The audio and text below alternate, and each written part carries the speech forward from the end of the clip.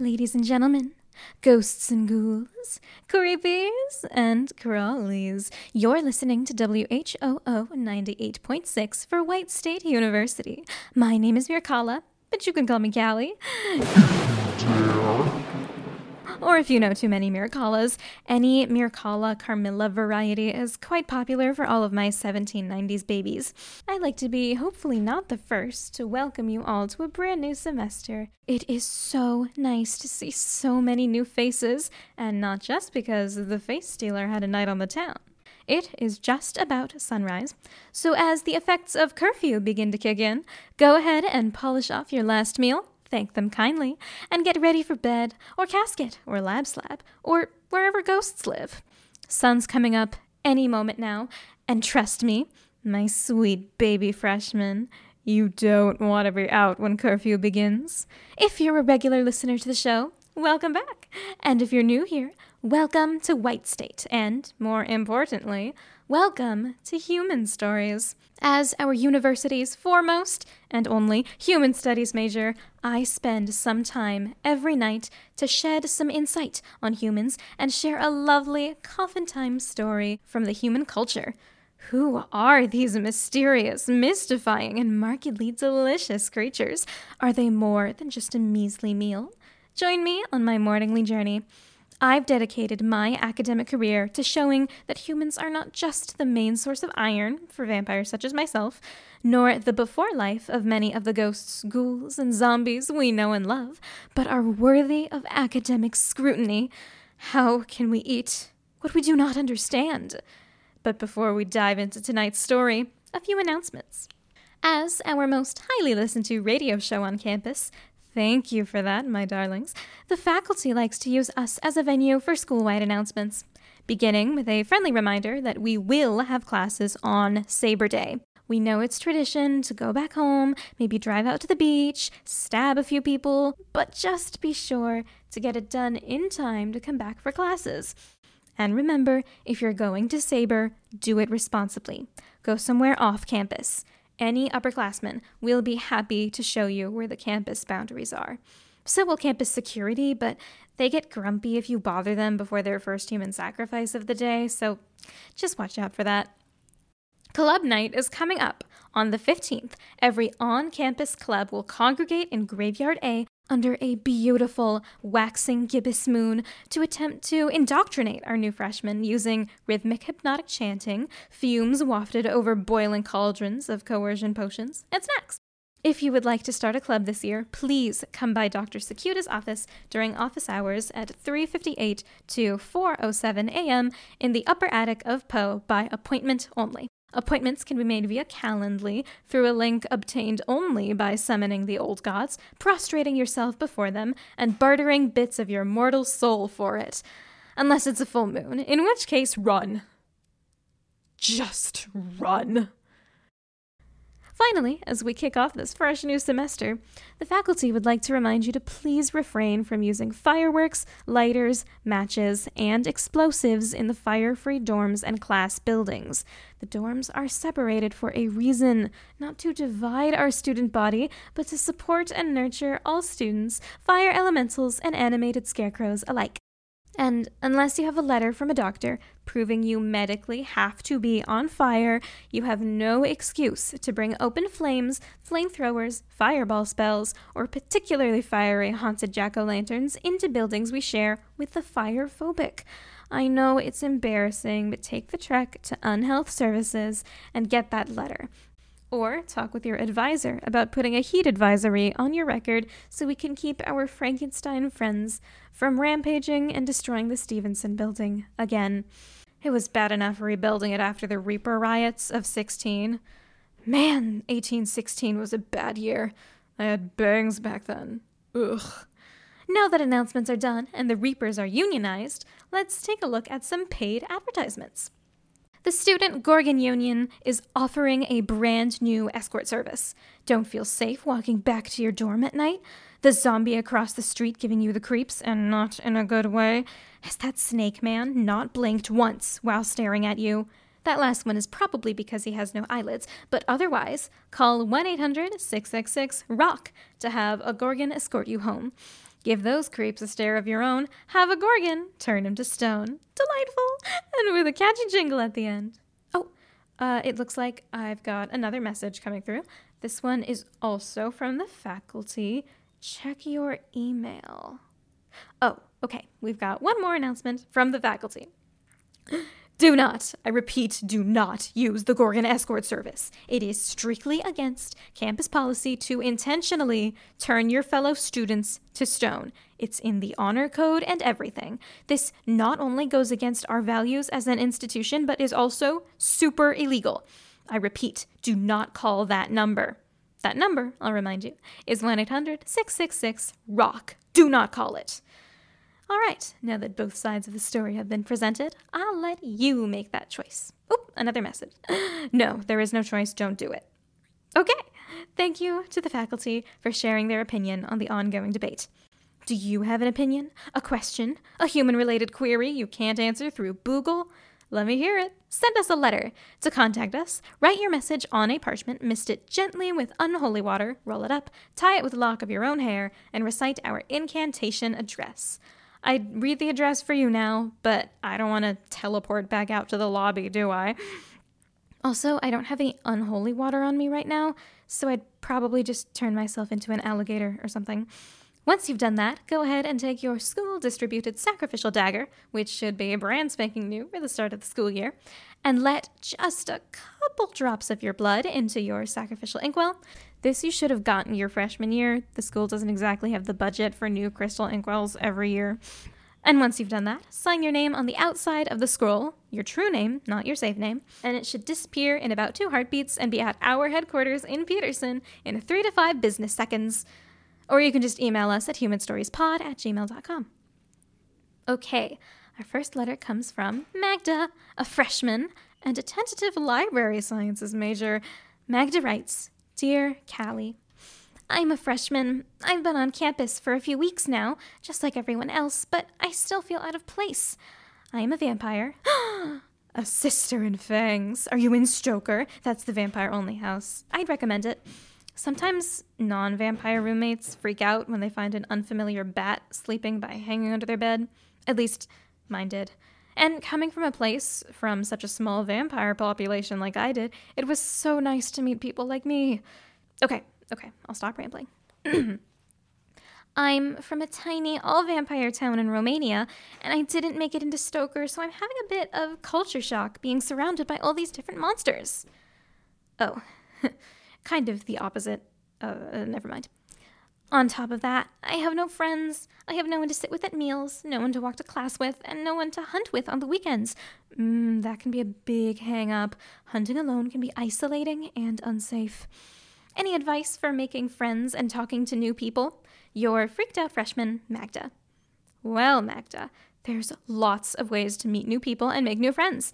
I'd recommend joining clubs, talking to people in your classes, doing a little bit of blood sacrifice to the immortal Wight our Overlord in exchange for better social skills, and going to freshman events. There are tons of new events for new folks coming up in these next few weeks, some of which you might even hear advertised on our very show. And we are a welcoming, diverse community, ready to accept anyone. Unless you're the kind of person who sets fires in Shelley. That's not cool. And, Magda, I'd recommend making some non-vampire friends. Don't be weird about it. Don't tell them why you're doing it. But talk to people who are different from you. I promise you, you will learn something. I mean, why do you think I study humans? I love learning. And if you chose Wight State, I have a feeling you do too. Oh, Antichrist, I sound like such a shill. I promise, no one is paying me to do this. They should be, but they're not. I have a lot of feelings about this stuff. It's my passion. Okay, enough of that sappy stuff. Time to talk about what we're here for. This is your cue to snuggle up in your den, crypt, or open grave and get ready to fall asleep to the sweet, dulcet tones of a human story. I thought I'd bring in the new semester with a classic, quintessential human story that speaks to human values and traditions. A story by humans, about humans, and only enjoyed by humans. And me. And now you. This story is a bit of the opposite of a fan favorite, but it's my favorite, and an important stepping stone in understanding humans. All right, this story is called The Gift of the Magi. Our story begins in the dead of winter. It is mid-December, and humans all throughout the town are preparing for an archaic tradition known as Christ Mass. Now, Christ Mass is a religious rite observed by many humans. Long, long ago, an inordinately popular carpenter died on a T-shaped piece of wood. This is where we get crucifixes. If you ask me, someone dying because he touched a crucifix is textbook vampire, or at least lesser demon, but I'm assured he was a human.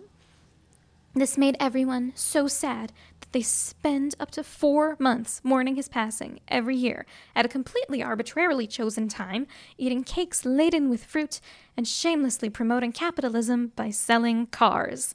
This period is known to them as the Honda Days.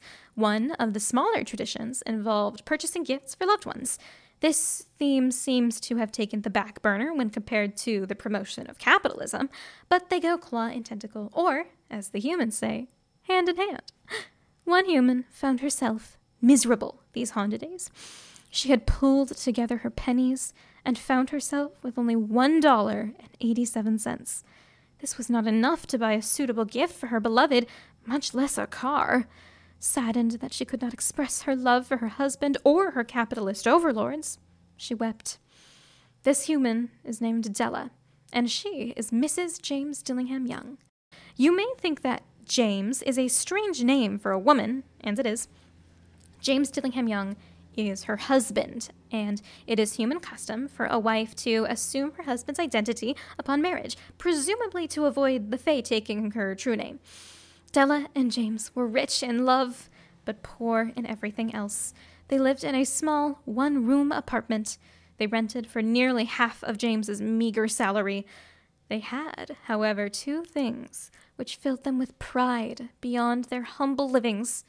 James's father, James Dillingham Young, had passed on to him a pocket watch, passed on to him from his father, James Dillingham Young, in turn, all the way from James Dillingham Young to James Dillingham Young, and back and back and back until you reached Jacques Dillingham Young, from when they lived in France.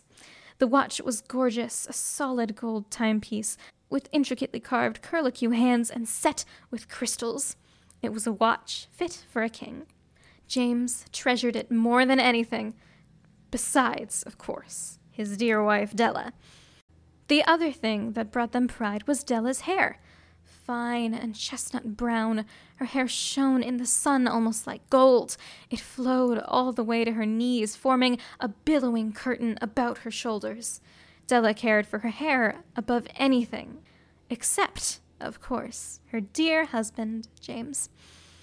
Della dried her tears and reached up to unpin her hair. It tumbled to its full length from where it was restrained, in her historical updo typical for women of the period, known as a beehive. She admired her hair in their narrow hall mirror, running her hands through its thickness. She set her jaw. She had made up her mind. The sign read, Mrs. Sofronie, hair articles of all kinds. Della took one final deep breath, steeling herself, and walked in. "Do you buy hair?" she asked, nervously fingering a loose lock. "I buy hair," Mrs. Sofronie said, presumably to resell them as spell components and for ritual sacrifice. "Take off your hat and let me see it." Della removed her historically typical hat, known as a fez, and her hair fell like a brown waterfall. Gross. $20. The deal was done. Della sat, shoulders tense, eyebrows knitted, and bit her lip through the awful snip of Mrs. Sofronie's scissors. When the deed had finished, Della rose, retrieved her money, and drifted like a ghost out the door. She had some shopping to do. 2 hours later, Della was nervously preparing dinner, wondering what her Jim would think of her now. Would he still love her? Would he find her hideous? Della snorted to herself. He would say she looked like a girl who sings and dances for money. These women are known to humans as influencers. Finally, James returned right on time. James was never late. She could hear his dull brown boots plodding down the hallway. She twisted the towel in her hands anxiously. What would he think? The door opened. James stood in the foyer that was also the parlor, that was also the kitchen. It was a small apartment. He froze. Della smiled weakly. What is he doing? What is that strange expression? She thought. Oh, Jim, don't look at me like that, Jim. I cut off my hair. I sold it. I couldn't live through the Honda days without getting you a gift. My hair will grow again. You don't care, do you? You cut off your hair? Jim said, still fixing her with that strange expression. Cut it off and sold it, said Della. Don't you like me now? I'm me, Jim. I'm the same without my hair. James looked around the room as though he would find it woven into the rug. Your hair is gone. Yes.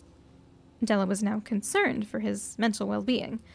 In exchange for money. That's what selling means. You're a salesman, Jim. You should know this. Ha! Della gave a start. James was laughing. He tossed a package onto the dining room table that was also the coffee table, that was also their nightstand. James was still laughing. He pointed to the package, laughing still. Della, deeply concerned, picked up the heavy parcel and unwrapped it. Staring back at her were the combs, the fine, jeweled combs she had admired in the shop window for months now. Oh, James, she said. They're lovely. My hair will grow back, but how? I sold my pocket watch, James said, now done laughing. I couldn't bear the thought of celebrating the death of a carpenter with 12 friends at the wrong time without getting you a gift. You sold your... Della glanced down at her own parcel. Wordlessly, she slid it down the table to him, which was easy because the table was very small. She bade him to open it. He did. James silently stared into his lap at the fine gold watch chain Della had bought him, perfect for his fine gold watch. Della silently stared at her fine jeweled combs. They twinkled ironically in the twilight, like they were laughing at her. Well, Della laughed right back. She laughed so hard, James couldn't help but laugh as well. The husband and wife laughed that evening, laughing well into the velvet night and laughing all the way to morning, laughing like they were young lovers again. See, the gifts they gave each other were not wise, for each sold their most valuable possession for a Honda Days gift. But the pure expression of their love for one another is the wisest, most human thing of all. And if you're wondering what a Magi is, well, no one knows. I don't know. My professor doesn't know. We're thinking it's some sort of nerdy card game, but we're not sure. Well, thank you, my darlings, for joining me in the semester's inaugural broadcast. I look forward to joining you all throughout the school year. It'll be fun. Until then, good morning, Wight State. Good morning. Unpleasant dreams.